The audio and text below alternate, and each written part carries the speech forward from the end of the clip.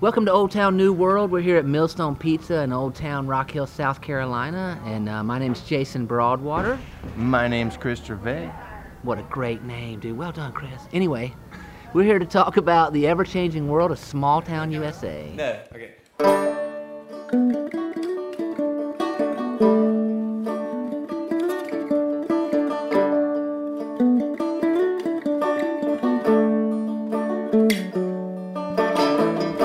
So we're here with One Beer Mike Gentry and Chris Gervais, the famous shirt-wearing Chris Gervais. Thank you. And we are also here with silent, always silent, Micah. Micah, if you want to say something bold and bodacious, well played. Well played. We're outside. It's hot, but we're going to manage. And we're going to talk to Mike about the music scene in Rock Hill, South Carolina, and really just about building a music scene and building a music venue and what all that means. So welcome, Mike. Hey.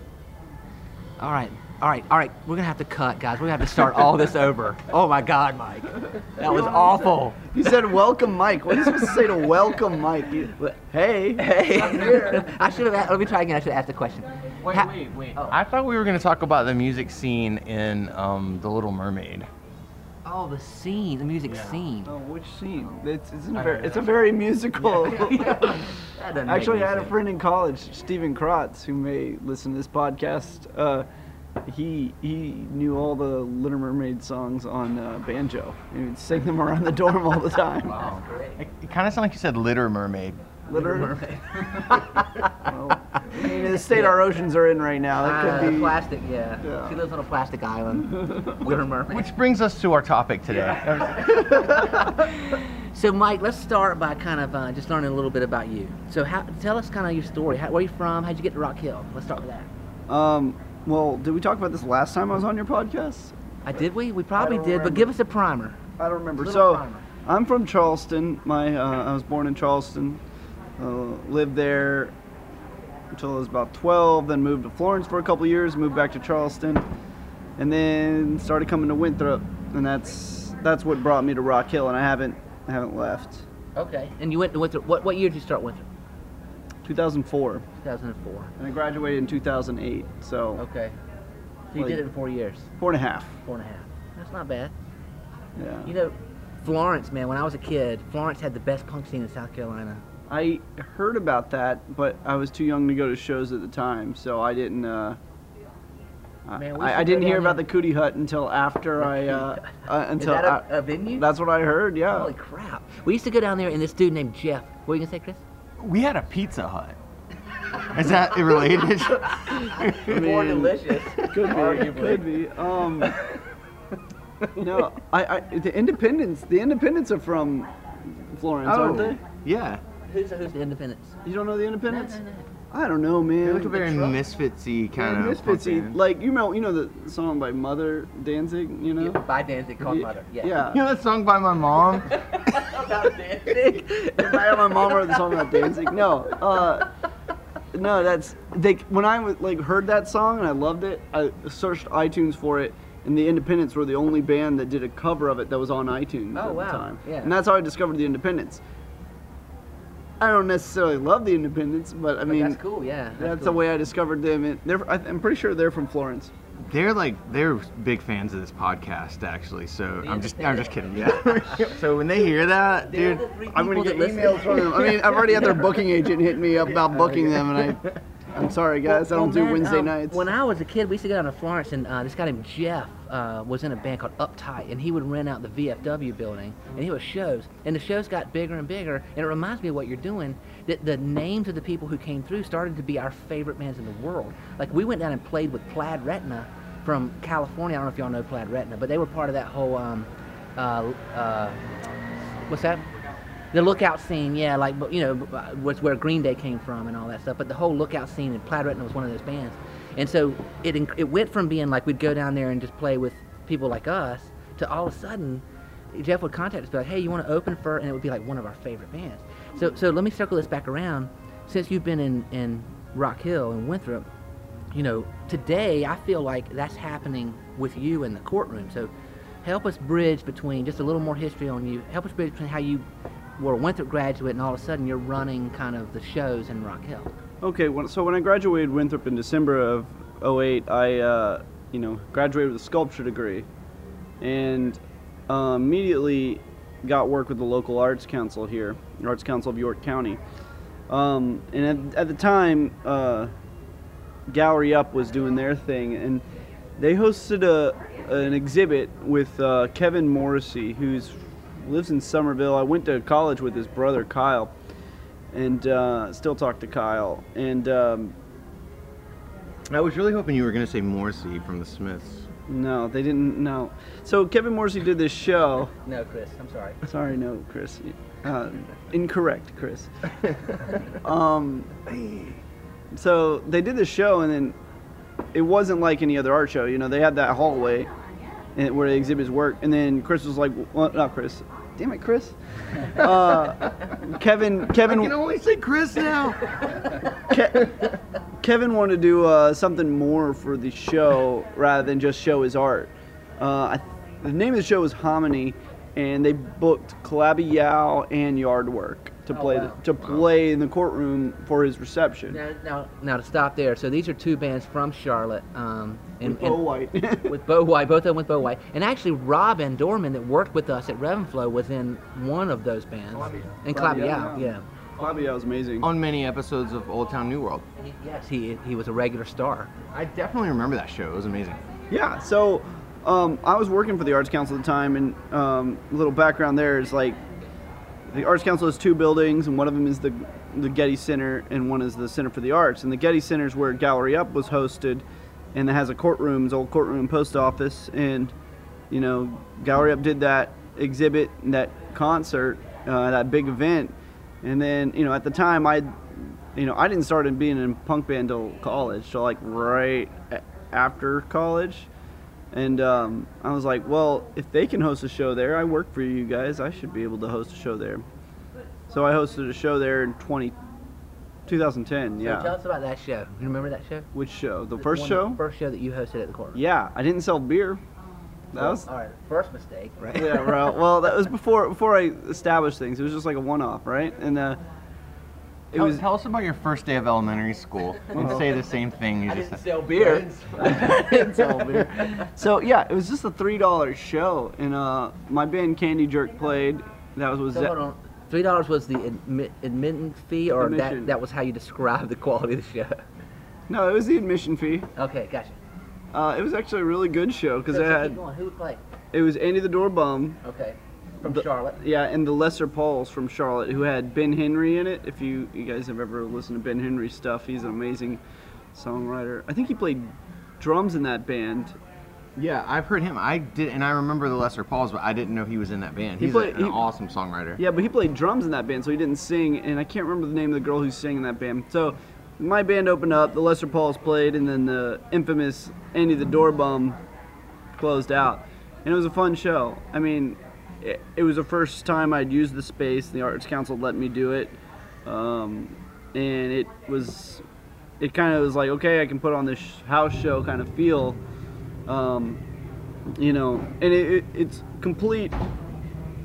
I mean, complete thanks to the Arts Council for just letting me use the space and do what I do. So that's pretty cool that they do that. And there's a chain of that. And I've talked about this over and over again on this podcast when you're not here, Mike. I used you as a constant example of what I call a champion. So when I talk about economic development, I talk about there's champions out there that are doing it anyway. They're going to do it no matter what.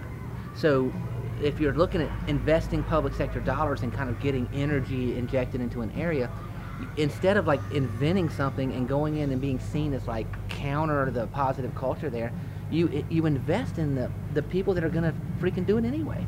So so the fact that you get to use that spot, I guess they don't charge you to use the spot. Is that how it is? No, I use you as a constant example when a cop asks me what my name is. Yeah, Mike Gentry. Yeah, I'm Mike Gentry. You can write him this ticket. I mean, this ticket. Sorry. I mean me. Yeah. Yeah. I mean, the Arts Council is very gracious with that space, allowing me to do that because I work for them, and I brought a lot of. There's one locked car.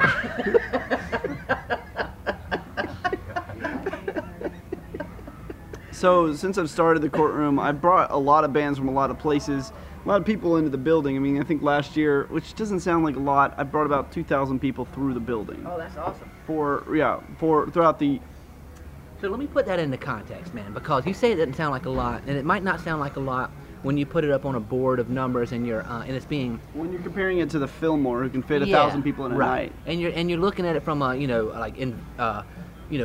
many dollars did it bring in an agritourism or whatever, and those numbers might seem small, but there's a disproportionately large impact from young people coming into the downtown, hanging out, getting something to drink, having something to eat, being around, the energy that's down here, being at the show, the bands that come in. Every time I'm at a Courtroom show, the band that came from out of town is always like, freaking Rock Hill, South Carolina, man. This is awesome. And hearing that to me, it just makes me beam with pride, because it's like, what they're saying is, oh my God, how could something so amazing happen in a place that you don't expect it to happen? So, oh yeah, we're doing good. David, you need something? So, I mean, what drives you to do these shows? I'm sure a lot of things, but do you feel a sense of that you're like making the community more vibrant and that you're participating in the bigger, or is that not even on your radar, really? Well, first of all, for me, like, the economic impact of what I do, I understand is important. It's definitely important for, like, the Arts Council and the downtown and the city and all that. I understand what's happening. Like, the Arts Council, when I book a band from California, it helps with their grants to know that, like, okay, we had 4 people from California came in, and like that kind of tourism, like, is important. They bought gas here, they bought food here, they did spend money here, and they're not from Rock Hill. And then I brought 60 people into our buildings, and that's something that the Arts Council can count towards their grants, which helps fund them. And I understand that's really important, and but I mean, obviously, like, one guy, I don't really, I see the larger impact of the economic impact that's happening, but I'm not, that's not my goal. Like, I mean, it's a positive side effect, but what is important to me, okay, let's start with this. When I graduated college, a lot of people I knew would just move out of town immediately, which I understand. There are bigger opportunities, better opportunities in other places. But when I saw that, I saw all the people saying, "Oh, well, Rock Hill, there's nothing going on here. There's nothing to do here. Let's, like, I got to move out to be somebody." I took the idea of, like, well, I can build it. If I go to New York, I might maybe build it, but finding a space, making connections, I have to do all over again. This is a small town with more and less opportunities. Right. And, like, there's less competition, but maybe less opportunities in the same way.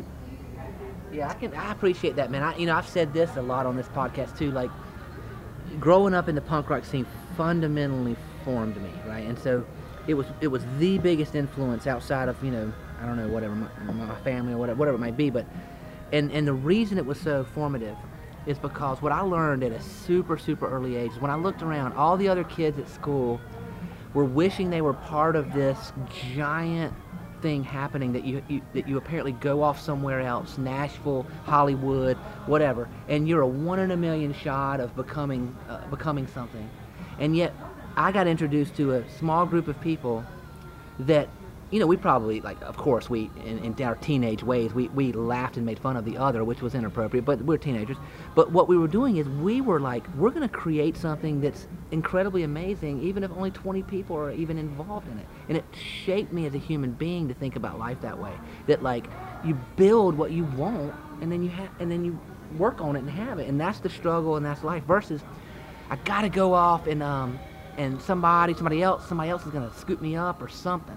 I mean, do you relate to that at all? Yeah. Also, another thing to take into account now is, like, the age of the internet. Like, I can... How old is the internet? I don't know how old the internet is.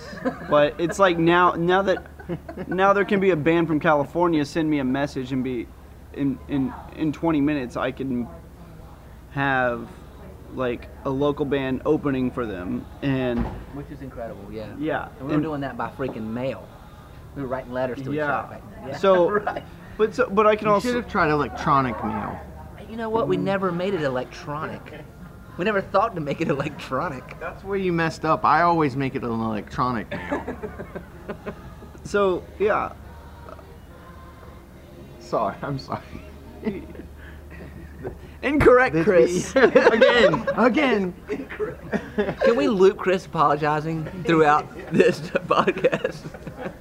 But yeah, so the age of the internet now, there's like a band can send me an email and like, hey, we're on tour, we need a date, we need this date filled, and I'd be like, well, let me see if my local bands can do a date like that, because I'm not going to invest I appreciate touring bands, and I think I want to bring something from away here, but I really want to support local bands more. I want, like, I'm sorry, I could, like, Pope Paul and the Legals were a great band, and some people really loved them, and some people would probably have jumped on that show. They're a touring band that you didn't bring? Okay. Yeah, well, I did bring them, but... They're the ones that we met in California. Oh, gosh, really? Yeah, they play with Chasing the Homewreckers. And okay, so I gotta interrupt. Okay, yeah. So we were doing videography work at a hospital out in Southern California, and we went one night, we were just trying to experience Southern California, and we went to, where did we go, Silent Mike? Blue Notes, somewhere in Long Beach. Somewhere in Long Beach, Blue Notes, Huntington Beach. Huntington Beach. Anyway, we found a little downtown Huntington Beach, whatever it was. We went in and this band was just rocking. And we started talking to them afterwards, traded information, and the next morning, remember, I group texted you and that dude. I didn't know it was a group text, but yeah, I know you texted me about it. Yeah, right. What? Oops. Yeah, and then they hit me up about a show. I couldn't do the first show, but then they hit me up again, and I did book them recently. That's awesome. But I mean, I think it's awesome that I'm able to bring that here. But on top of like bringing a band, I need to excite my local bands to do it, because like those are who's gonna bring people out. That's who's gonna that's who has friends here. I'm sorry, like Pope Paul and the Legals is a great killer band, but if I just had them and a band from Charlotte and a band from Columbia and curated a bill, no one's gonna come out. But Chase Warren and the Homewreckers brought people out, and then Quasar Hustle brought people out, because Quasar Hustle was a new band that got formed recently, and they got a bunch of cool local people in it, and they all have friends. So that was a well-attended show, and people were blown away with Pope Paul and the Illegals. But they came to see their friends, and then they had a wonderful experience. Well, that's a good strategy, basically. Well, I mean, my whole mission with what I do at the Courtroom is to like foster local creativity, local bands, and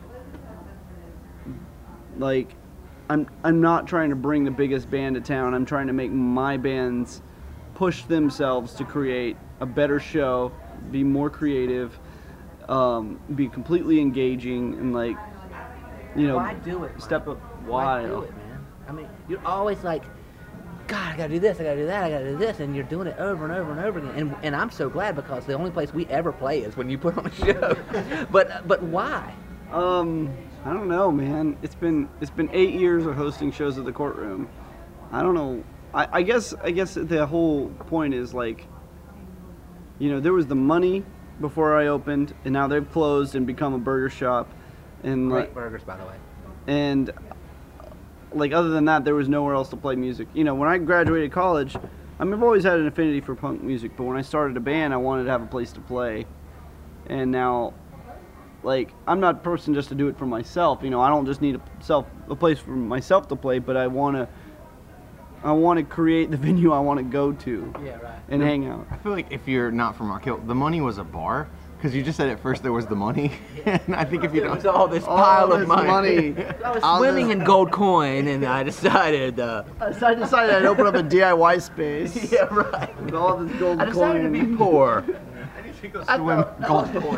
First came the money, and then I melted it down and built the stage out of gold. No, the golden stage at the Courtroom. So yeah, we had the money, and it was actually originally Daddy's money. Yeah, and then and my parents used to hang out there, and my parents are like 70 years old. when it was Daddy's money. I mean, I played with Agent Orange at the Money. That was one of the first places I ever played in this town. That used to be, it was an old bar. It was a good, I mean, it was one place where local bands could play. And, I mean, they faced a lot more challenges than I do at the Courtroom. You know, I don't have to be open every day. Yeah. I don't have to, like... Oh, I know, yeah. But yeah, so my whole mission with the Courtroom is mostly to foster this like creative energy, this music scene that isn't like that. Well, luckily, it's not dependent on like how many people are going to buy beer tonight, how many people are going to do this tonight. I mean, yes, I've done it for 8 years, and I have to think about like retirement. Well, I have to think about like whether this show will be worth my time. Right. Like if I'm gonna do a show of a local band that's never played before, and they want to bring me 3 other bands they want to play with, and I got to be questionable about it because There's nothing wrong with that. Yeah, I understand that, but you feel guilty about being a little businessy about. Turning. Yeah, I feel guilty about turning people down. Yeah. But see, that's the DIY spirit in you, man. Like I remember the first show I came to at the Courtroom. It reminded me of the punk I grew up in because it was like I got to the door and it was like $2, $3 or something, and there was like 8 bands playing. I don't know what show that would have been. I don't know. I mean, I'm exaggerating, but the point was, yeah. I was like, this is because I grew up like that, and then I had had the years in Nashville where, I mean, we would go see a band for $25, and it would be a great show at the Orange Peel or something, and it would be a band that could, play to a 1,000-person venue that would play for 600 people, and it would knock your socks off. But you're paying $25 or $18 or whatever. Well, my venue has a lot more overhead than I have. Oh, I know. So it was really cool. It was refreshing, and it's easy for me to say that because I'm not the one that has to make all the math work. But it was incredibly refreshing to just walk up and have some punk kid be like, "It's $3, man." I love that. Yeah. I mean, the whole ethos comes from, house shows and the Milestone. I mean, really, the Milestone in Charlotte is like the kind of home of punk that I want to recreate in Rock Hill. Yeah, that's only always. I mean, I grew up going to the Milestone. It was always shows were $5 or $7 or something, and that was what. Yeah, the only thing equivalent to that would be at someone's house, getting gas money. All this. So one time back in the day, when I was a kid. First. This story's not about G.G. Allen, is it? No, it's not. Okay, good. That's the next story I'm going to tell. Yeah, there's no feces involved in this story whatsoever. Why tell it? I know why tell it. Yeah. Sorry, it's one of my 8 non-feces stories that I have. So when I was a kid, man, we went to the Cat's Cradle in Chapel Hill, and because Drive Like Jehu, one of my all-time favorite bands, was in town. And nobody heard of them yet. This was way back. This is early 90s. And they came to town, and we drove there, and all these people drove from Wilmington, people drove from Raleigh. It was all the same kids that we played shows with, because we had done an incredible job. And I say I was just along for the ride, but I mean, we networked so well with no internet, where we were playing shows in Wilmington, Raleigh, Durham, Chapel Hill, Columbia, Rocket, everything, like all the time with no internet. It was incredible how we did it. I have no idea how we did it. But anyway, so we all meet for Drive Like Jehu, and this whole crowd refused to go in because it's $7. I'm like, man, I remember telling Chris Murray, man, who I have all the respect for in the world. He put out all of my records when I was a kid. I was like, dude, you drove from Wilmington, and you're not going to pay $7 to go inside? And so me and my buddy Scott Nurkin paid $7 and went inside. There was like 8 people in there, and we saw Drive Like Jehu. Still to this day, one of the best shows I've ever seen in my life. For 8 people? For 8 people. Oh. And there was like 20 people outside, like kind of cool guy protesting that it was $7. And I don't mean to be judgy, because I do understand that like part of the magic and the beauty is that whole thing. But gets to my question, man. Like, as you continue to work on it, Mike, and as you get a little older and you have your responsibilities and you have this and that, you like you've already mentioned, you have to measure like where you put your time and this, that, and the other. So do you ever feel like this pressure that looks like, oh, do I destroy the ethos by actually making the math work, or do I suffer the math take on the loss on my own so I can Yeah. keep the ethos alive. Yeah, there's a balance. There's definitely a balance, but like, I mean, my ethos is to like keep it affordable. Like Yeah. I'm not looking to ever host a $30 show. Right. Like Don't Sweat It Fest is $20, but it's 3 days with 19 bands. That's what it was this year. 3 days with 19 bands. That's what $20 And it was got the you. best freaking show I've seen in damn 10 years, man. I mean, yeah. Don't Sweat It Fest. The whole idea behind that is local bands. At least half the bands are local, and then bands who've made a really good impression on the Courtroom. Like, who's played the Courtroom before? She He He, They were Two awesome. Slices, They were awesome. Naked Naps, Didn't see them. Boo Hag, and then there are a couple personal picks of bands that I think like deserve the platform or deserve. Who to was be that on the- two-piece with the guy with the Crimpshrine mullet and the girl that played guitar and didn't sing? It was just a two-piece. And Oh yeah, that was Naked Naps. Oh, they were awesome! Oh, God, that's funny. I said I didn't know they were like one of my favorite bands.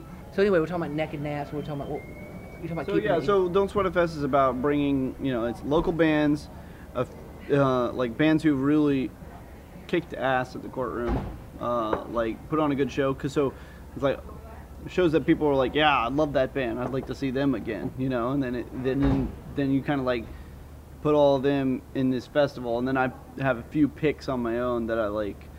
Okay, these bands should be like, this is a good place for them to play. Like my friends Reverend, I've listened to them for a while. Were they the speed metal band that closed Friday night? No, they played right after you. Oh yeah. Yeah, Okay, but you're that's the only band I missed of the whole Yeah, thing. Reverend's wicked, man. They were from Detroit. Yeah. Okay. And then Funeral Chic was the one that played, and Funeral Chic hasn't played here in a long time. Dude, they were awesome, man. They're, Holy yeah, crap. wild. It's funny. Yeah. I work with Dustin. I got to pick him up at Who's 8 o'clock. Dustin? He's a singer. Okay. He's yeah. from Rock Hill. He's, Oh really? Yeah, I got to pick him up for work tomorrow. So. That's fine. Okay, so let's back up a little bit. Let's tell our both the people listening about Don't Sweat It Fest. What is Don't Sweat It Fest? How did it get started? How many years you've been doing it? Give us the lowdown. This was year 7 of Don't Sweat It Fest. It started in 2011. It started in 2011 when I had about 3 bands hit me up to do a show on a Sunday, Father's Day in 2011. I'm good, thank you.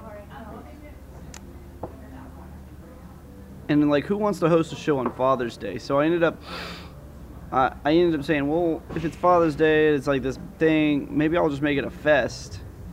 And when we first started, it was like very bike oriented too. We had a bicycle scavenger hunt, we had a critical mass ride. So the day started off with a bicycle scavenger hunt. You got extra points if you brought your dad. And then we had 4 bands play outside, or 4 or 5 bands play outside. And one of those bands was Waxahachie. And Swearin'. Waxahachie is Katie Crutchfield, and her twin sister's band Swearin' played, and Waxahachie was on NPR that year. That was like literally like the week that Waxahachie was blowing up. Hey, Like, hold on, Brendan. Yeah. I'm sorry, guys. I got to introduce Brendan on mic here. Brendan owns Millstone and Rock Hill Brewery, and we're always podcasting. And McHale's. And McHale's. So say hello, Brendan. Hey guys, what's happening out there in podcast land? Hey, thanks for letting us crash your place all the time. We appreciate Absolutely, we need to get a podcast going in the brewery every it. week. Yeah, I like it. All right, good to see you, man. That was a teaser for it. Yeah, right. Yeah. And starting next week, please continue. So yeah, that was the week that like Waxahachie was on NPR, and her album was like rated really high on the charts, and like she was still just like playing solo and acoustic, and since then she's like been all over playing shows. And I mean that was like a really wonderful thing. But the first year was just like 10 bands, 5 in the afternoon, 5 in the evening, bicycle scavenger hunt, bicycle ride, I think like a critical mass ride in the middle between the shows. And then I think there might have, I don't know if it was the first year or the second year, that like at my house my roommates hosted like a grindcore house show for like 30 minutes in the middle while we moved stuff around. Like 8 bands played for 30 minutes. Yeah, and then yeah, the first year was free. I was just hoping to make enough money off of beer to pay for the bands, and all the local bands kind of donated their time. But since then, I've applied for grants. You know, we do the zine that, you know, thanks to Revenflow for, you know, buying ads and supporting that. And like I pay all the local bands a set amount, and honestly, like I pay them comparable to what I pay the touring bands. Okay. I mean, Wow. yeah, I mean, in this year, Lee Baines, the Glory Fires, you know, I was able to book them, and they made it work on their tour. Like, I had to keep messaging. I was like, hey, you guys gonna do this date? And they were like, we're just trying to work it out. We're trying to work it out. Yeah. And, you know, and Boy, they rocked the roof off of that place, Yeah. man. Holy crap. they're good. They're good guys. I'm very happy. You know, to it's have funny. them. I went up and talked to Lee Baines afterwards, and he was like the sweetest man, sweetest young man I've ever met. I mean, and he was like social justice warrior, punk rock king when he was on stage. Yeah. Yeah. He was offering help in the move from the outside to the inside this year. He was like, oh, do you need any help? I'm like, I don't know what to tell you to do right now. Yeah, Just right. enjoy Just relax. your time. Like, Yeah.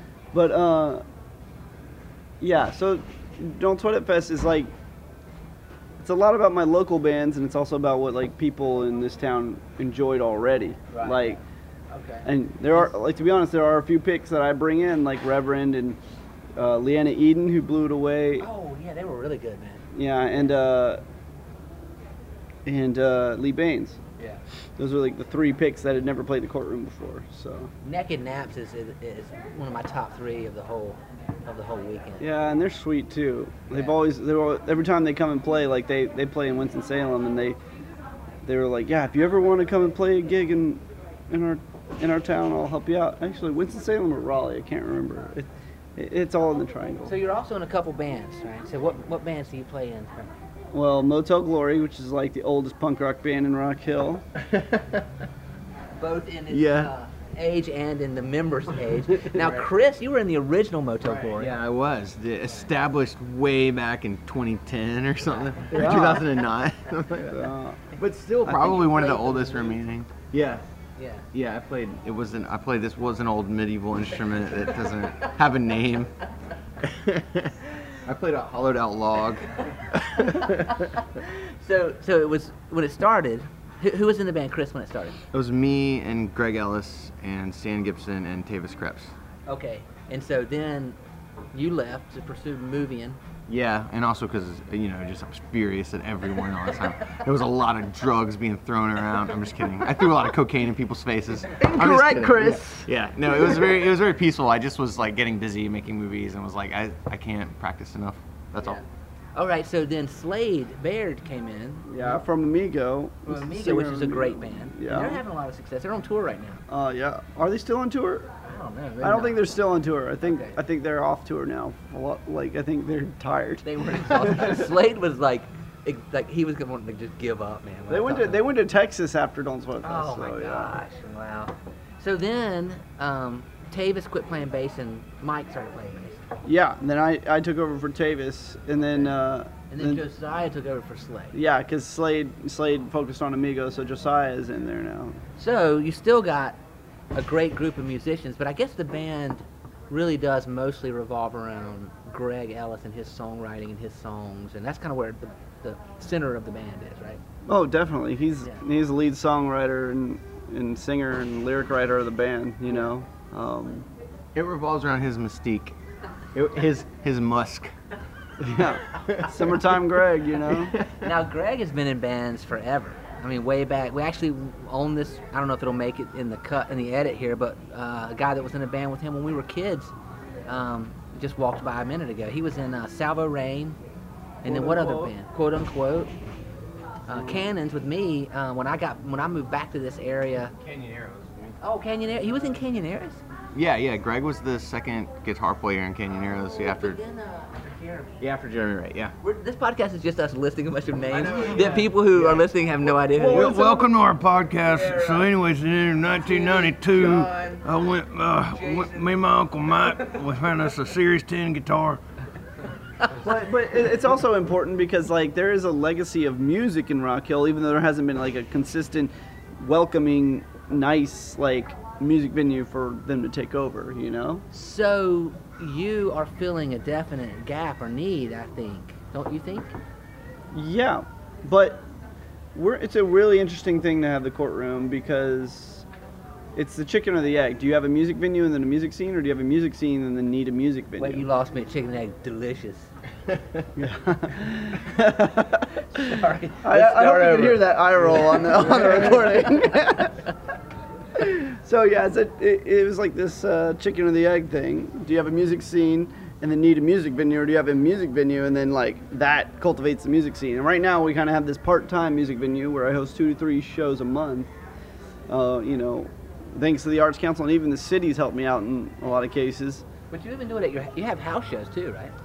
I have had house shows. I actually just had one for 4th of July, but that's the only house show I've hosted in the new house. Okay. And I mean, it was different too. I mean, a local guy came to me and said, "Oh, I want to do this show where I play, this local band Gardeners plays, and then I have this band from Texas on tour," and they were like jazz. Wow. It was like jazz, a marimba that took up a third of my dining room, and then a local band that decided to try to play acoustic.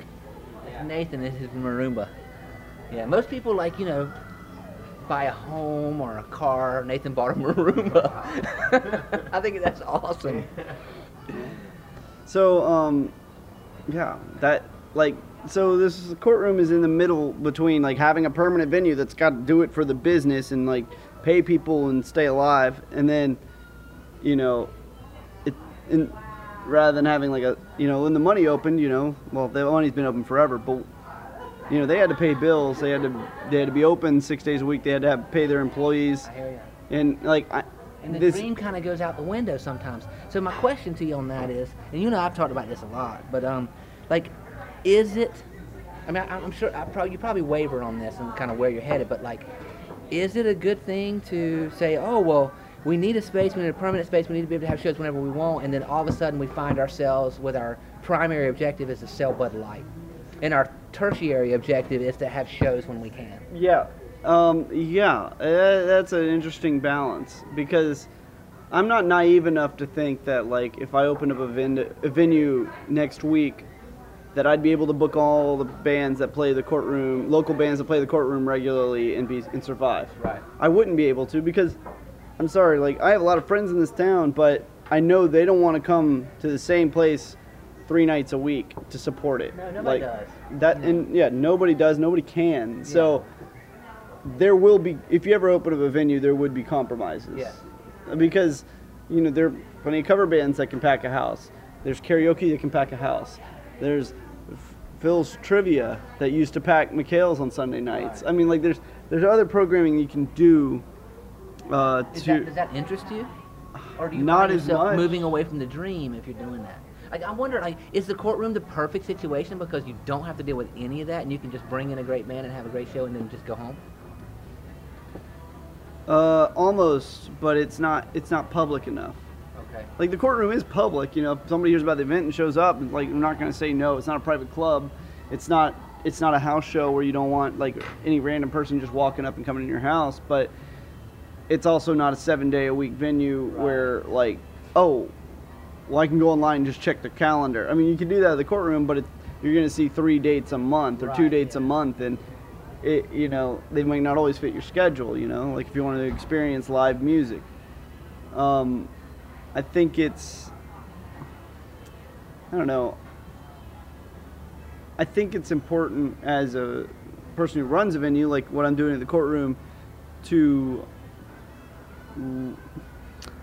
foster a relationship with your artists. Right.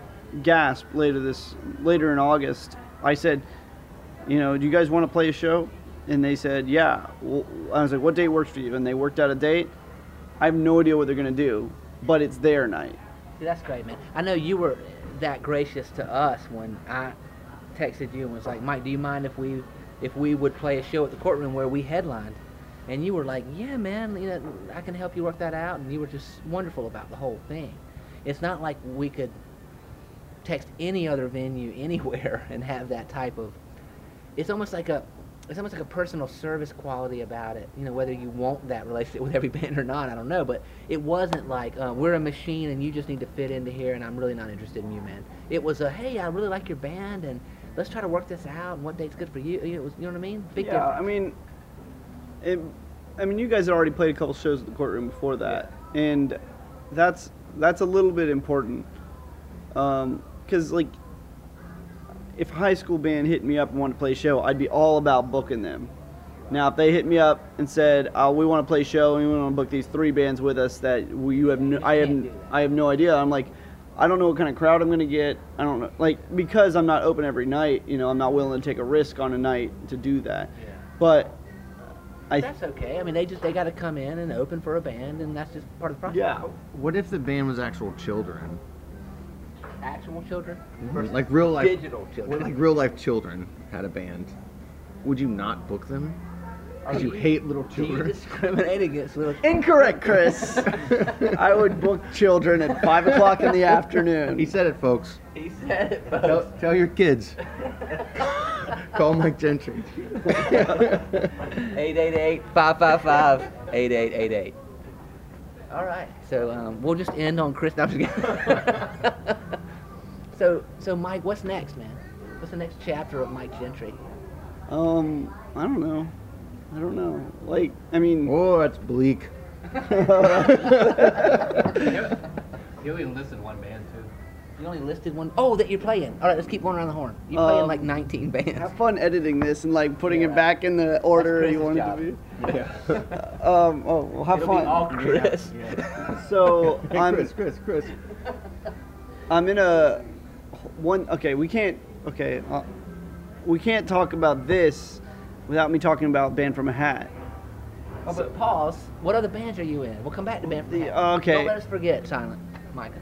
Simon. Mike. Yeah, come on, Silent. Simon and Chrisfield. What other bands are you in? Okay, so I play in a Zydeco Naked Band. Besides that, please. I play in a theatrical goth band called Mall Goth.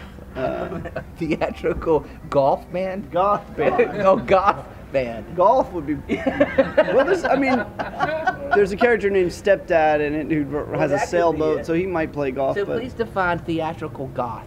so Mall Goth started as like a goth band. I wrote a few songs. I got a singer in here. Actually, he's over there somewhere with his Harvard shirt on. And So goth.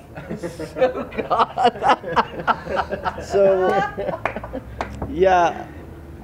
So I wrote this. Got put in a band from a Hat. I broke my arm. A couple other people kind of dropped out. Then me and the singer got together with the drummer and wrote like 3 or 4 goth songs, and he wrote most of the lyrics to them, and they were really punk songs. And then we got a few new members in the band: Josiah, who we all have already mentioned, Nathan Matthews, who we've already mentioned, and then so we were a 4-piece and playing goth songs, and it was fun. And then we're trying to step it up for Don't Sweat It Fest, and we had a song called Asshole Stepdad. It's not a song like a 29-year-old guy should probably be writing, but I wrote the music, not the lyrics, so give me that. But that was the irony of the band, was that you guys were writing like teenage style, like not the lyrics or anything. Having 10,000 spoons when all that you really need. Right, yeah. So Exactly. I love that Black Sabbath starts playing when we get to this. Every time we mention Atlantis Morissette, Yeah. Atlanta Morissette. Atlanta, the lost city of Atlantis, Morissette. So Sorry. Mall Goth became like a full-on theater production. I mean, when I saw you guys, it was a whole. People were dressed up, and it was a story. And Well, so, like I said, we wanted to step it up for Don't Sweat It Fest, and we had a song called Asshole Stepdad, and then we were like, oh, our buddy Shaun that kind of looks like he could be a stepdad. Let's have him come in and play, like, the character, and then we'll, like, have a few skits with him in the middle of our set, and people really enjoy that for Don't Sweat It Fest. And then that became, like, a whole storyline where we, like, plugged our songs into this storyline. Like, we had a song called Ouija Board, and like Stepdad steals away the Ouija board, and he's like, has, of course, the villain always has the best lines. Then, oh god, wish I could remember his lines. it was, give me that Ouija board. Give me that Ouija board. No, it was. Classic line, dude. I remember it was, I don't never get no Ouija boards. I wish I could remember the line. Is oh no, he called it an Ouija board. Oh, nice. So yeah. That's So how you actually pronounce it. Sorry. So y'all did like a what do you call it? Like a So we did a theatrical set. Like keep going. there was a script written, and actually before we played it at Don't Sweat It Fest, we got a gig in Charleston, and we got asked to play. We got asked at the beginning of the show, was like, "Do you guys want to open for this? Or do you guys want to close?" And we're like, "I don't know, man. I think we should not to like have our egos for us, but I think we should close it." Like, and this a wonderful band, Southern Hemisphere, opened. Then what was the name? Southern Hemisphere. Gotcha. Another Brett Nash band, and then the Greatest Century of Science. I don't think I'm 100% correct on that name. They played and they were a wild, like. It was either the Greatest Century of Science or Creationism. I can't remember the name of the band, but So and then we closed out and like the set was like, a lot of our friends lived in Charleston at the time, and the set was so enjoyable and funny that the bartender had to stop serving because she couldn't stop laughing at some of the sets, some of the lines in it. So of course we were like, we got to do this, and that's what it's become. I mean, we have like 8 scripts we've written, we've recorded an album, released an LP. yeah, but didn't y'all do a whole like, God, what's it called? Residency. That's what I'm trying to say. So Snug Harbor in Charlotte gave us a residency. And that was like probably the most productive I've ever been in a band before. Because we were working to write a new script for all the 4 weeks because we had to play every Wednesday night. And we had to we wrote a new script for every night. In the first 3 nights we had all original music. Never repeated a song between the first 3 sets. In the 4th set we just could not keep writing music, so we recycled some songs and had 1 new song on the last night. You should have just covered a bunch of Jimmy Buffett songs. That actually would have been totally hilarious. Okay, you say that, but 3 members of Molgoth were in a band called Birth Control, and they did a Jimmy Buffett cover set this like sloppy ass crust, not crust, but like just like noisy punk band. They covered Jimmy Buffett, and I'm sad I missed it, but it was, from what I heard, it was pretty epic for Halloween one year. So so we couldn't do Jimmy Buffett. Sorry. Wrong, Chris. Wrong. Incorrect, Chris. So the next, so that's what Molgoth is. We just had a crazy album release in May, and that was great. And we're continuing. We're gonna write new songs and like keep this latest set we have. That's wonderful. But that was one band. Yeah, right. So we covered Motel Glory, Molgoth. And and then the trend of initials ends there. Mike Gentry, Molgoth, Motel. Oh, weird. Yeah, I'm surprised you guys don't know that. No, I didn't. Yeah, And he drives an MG. Yeah. I don't drive an MG. I drive a Kia Soul for everyone Kinda drive listening. an MG. Anyway, what's your other band? And then the last band that I'm in is actually with Silent Micah here, called Tough Ghost. TG. TG. Yeah. The Gentry. We just couldn't think of a good. We just couldn't think of a good name to go from Ghost. I don't know. Whatever. So Tough Ghost is a band that I saw the other night at Don't Sweat It Fest, which was rocking, and you just sing, right? Yeah, it's the first time I've tried to do vocals in a band, so.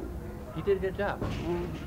And I'm glad you Micah think so. plays computers and buttons and stuff. There's Shaun- actually a recording of the performance playing right now. Oh, yeah, it sounds like Bob Seger, but it's not. Yeah. It was at night when they had these moves that they had. They were great moves, and it was late. But so Micah plays buttons and machines, and Shaun plays bass. Shaun plays bass that sounds like 3 octaves of guitar at the same time somehow. He's become a wizard on that bass. He's got like some pedals and stuff. No offense to Silent Micah, but I think Shaun's the only one in the band that really knows what he's doing. And Josiah plays drums. Yeah, it's the first band, as far as I know, that he's played drums in. So Yeah. we're all was trying really new good. things. And I mean, even if it wasn't, I feel weird that it's my band, but like, if Greg wanted to start a new band with a couple other new people and like make it happen, write 5 songs and play a show. Actually, Tough Ghost only wrote 4 songs for our first show.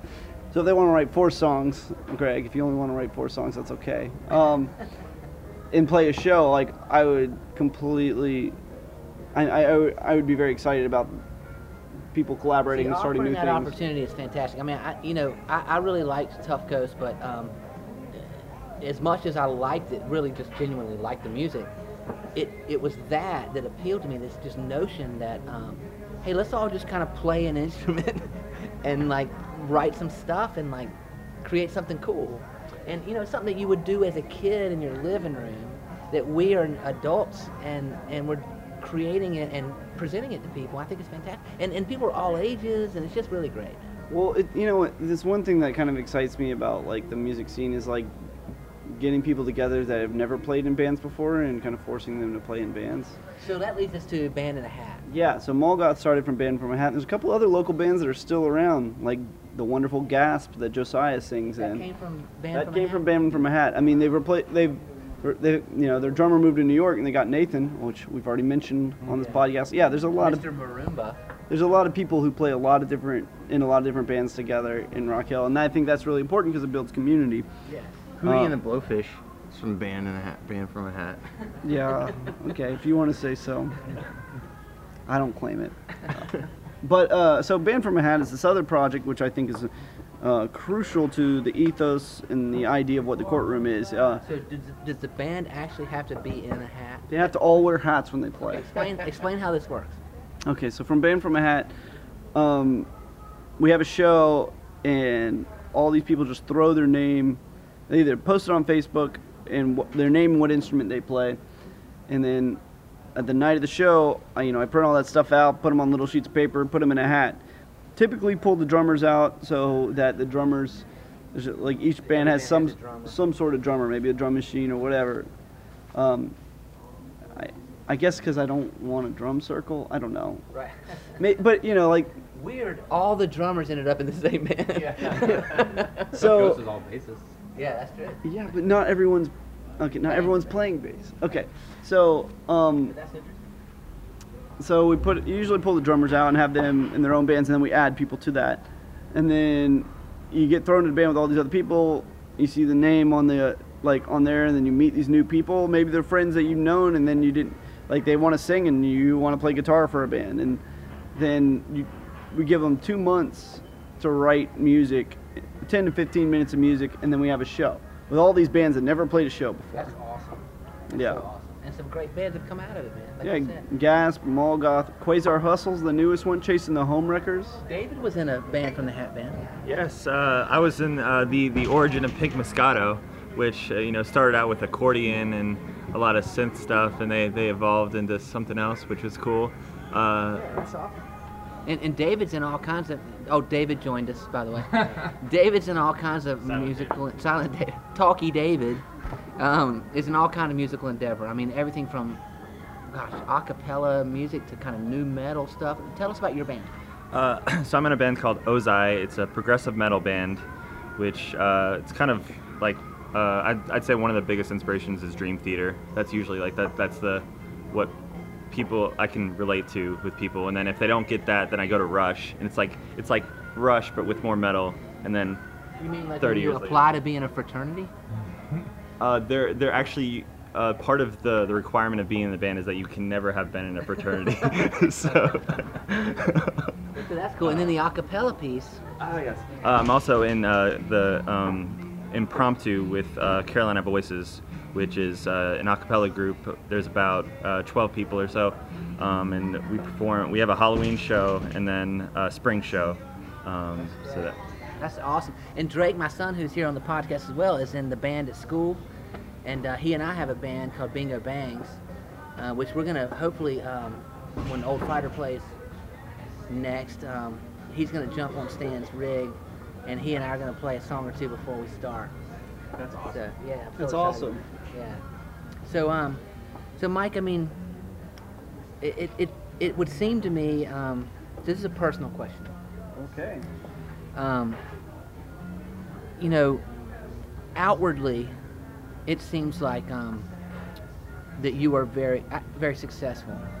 I don't mean that as far as money and big houses and cars. What I mean that is something that's dear to me, and it's You have a lot of muscles. you have your muscles are really successful.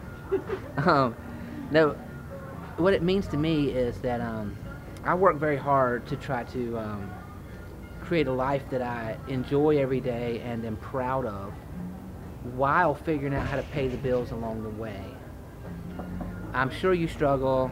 I know I do, but it seems that you are successful in creating something extremely positive and that you would be proud of. So my question is, have you gotten in the headspace to be thankful and daily and proud of what you're doing? Are you more in a space where you're struggling and trying to make it happen and worried about where you're taking it next? Or where are you personally? What is it that somebody in theater said to me one time? Is like, you're only as good. No, you're only as good as your next gig. Right. And I mean, I don't 100% believe that, but that, you know, I can't look at my accomplishments every day and be like, oh yeah, I'm the man. Because then there's no improvement. Right. But I mean, when I'm most thankful and like I cherish what I'm doing is like when I see Chasing the Homewreckers. It started off as a band from a hat band. Chase Warren desperately for years wanted to start a rockabilly band. He gets thrown in a band, luckily, with a few of his friends, and make it happen. Yeah. And then a couple years later, they're on stage playing as a 7-piece with you know, 2 guitars, a singer, a bassist, a drummer, a saxophone, and a trombone. That's when I revel in the success, and I'm thankful for what I've made, I guess. Community. Yeah, but not just a community, but a platform for people to be able to, for local people to be able to do something. You know, like without the milestone and places that like let people get their start, you're not gonna have like those. You know, you're not gonna have the Aerosmiths, the Black Sabbaths. Right. You're not gonna have the people on that level. They're never given the opportunity on this level. Right. Well, that's great, man. Yeah. Well, Crystal Gale. You mean Crystal Method? I wonder how Crystal Gale went to the bathroom. You know, her hair is so long that it would be a problem every time. So I'm going to end the podcast with that question and let everybody take that home and think about it. So, Mike. Have fun editing this, Chris. Incorrect, Chris. So now that Chris made that bathroom comment about Crystal Gale and he tried to imitate me with his voice, I'm going to move on. So, Mike, it's been an absolute pleasure to have you on the podcast. Thanks again. I think what you're doing is fantastic. We're very proud of you and proud to be a part of what you're doing. And Chris, if you want to drop some kind of magic before we leave. Make sure I tuck my hair out of the way first. And Silent Micah, if you'd like to say something to Chris to reprimand him for his bad behavior. Oh yeah, I just have this one thing I wanted to say earlier, that it's actually banned from a hat because you are not allowed in the hat. So that to clear that up, yeah, it's not a band in a hat. A-N-N-E-D. Oh, you're banned from the hat. Yeah. That was not Silent Micah. Gotcha. Okay, well, I'm glad we cleared that up. So anyway, I guess we'll see you next week on Old Town New World.